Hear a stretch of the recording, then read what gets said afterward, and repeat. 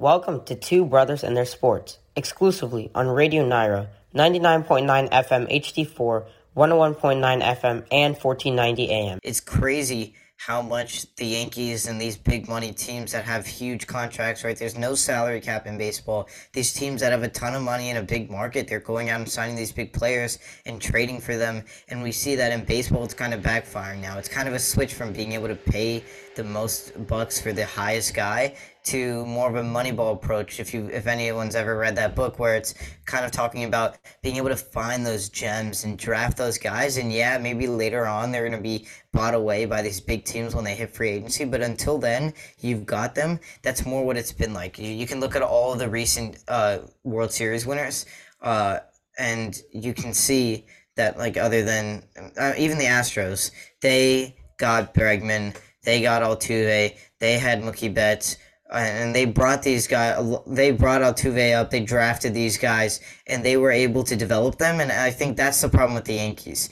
The Yankees farm system, other than Jason Dominguez, the Martian, who's now out for 6 to 8 months, he might not be ready for the next season. He probably will, but we'll see. Other than that, they don't have a great and Mitch Spence, the pitcher in AAA. Other than that, they don't have a ton of great recruits, kind of like, and a ton of great farm prospects. And the problem is they're just buying away these big guys like Josh Donaldson, who ended up getting released. So, in my opinion, that's the root of the Yankees' problem. Instead of trying to develop and kind of make these guys studs, the guys that they're drafting and the guys that they can bring up, they're buying these guys right when they've hit the end of their prime, right when these guys have been established, and it kind of seems like the safest bet. It becomes one of the worst ones, and it's hard to figure out a star on this team that they were able to grab in free agency, or they were able to grab in a trade other than Garrett Cole.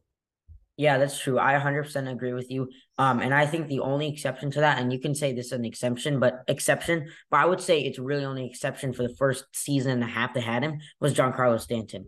And the reason I say that is because Giancarlo Stanton's prime was longer than most MLB players. He's still playing at a serviceable level. Obviously, it's not what the Yankees paid for, which is why the fan base is very upset. And he's playing below what his standards are. But in general, from the time the Yankees got him to a year and a half, maybe after that, and with injuries, he was the only exception to that rule.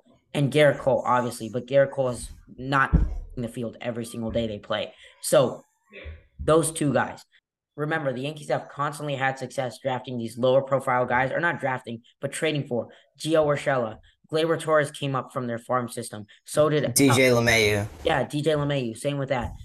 They had an outfielder. Mike Tauchman. Yeah, Tauchman. That's his name. I kept trying to remember. I knew it was Mike, who played for the Giants after that. And again, you see all these guys have and Jose Trevino. All these guys are lower profile guys. IKF. Exactly, IKF. And who won a Gold Glove with the Yankees.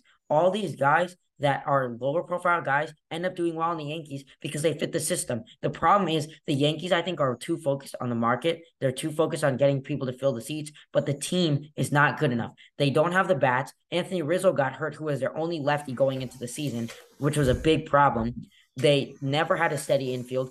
They had a shortstop starting, that was good for the fan base and really good production early on. But after that, the team was in pieces. Injuries have constantly battled this team. Pitching and batting have been unreliable on both sides throughout the season, and it changes. It's very unpredictable. So the point I'm trying to make here is the Yankees I agree with you here. They spend a lot of money on big guys.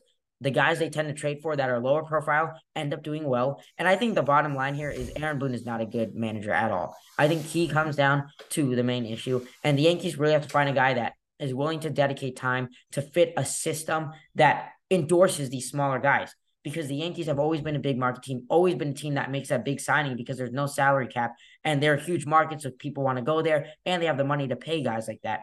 But if they get a coach manager dedicated to the smaller signings, which I know is really hard to do, but a guy that's focused on operating and managing and optimizing those players and those runs, I think that could be really helpful. Thanks for listening to Two Brothers and Their Sports. You can also listen on Amazon Echo. Just say, Alexa, play Radio Naira.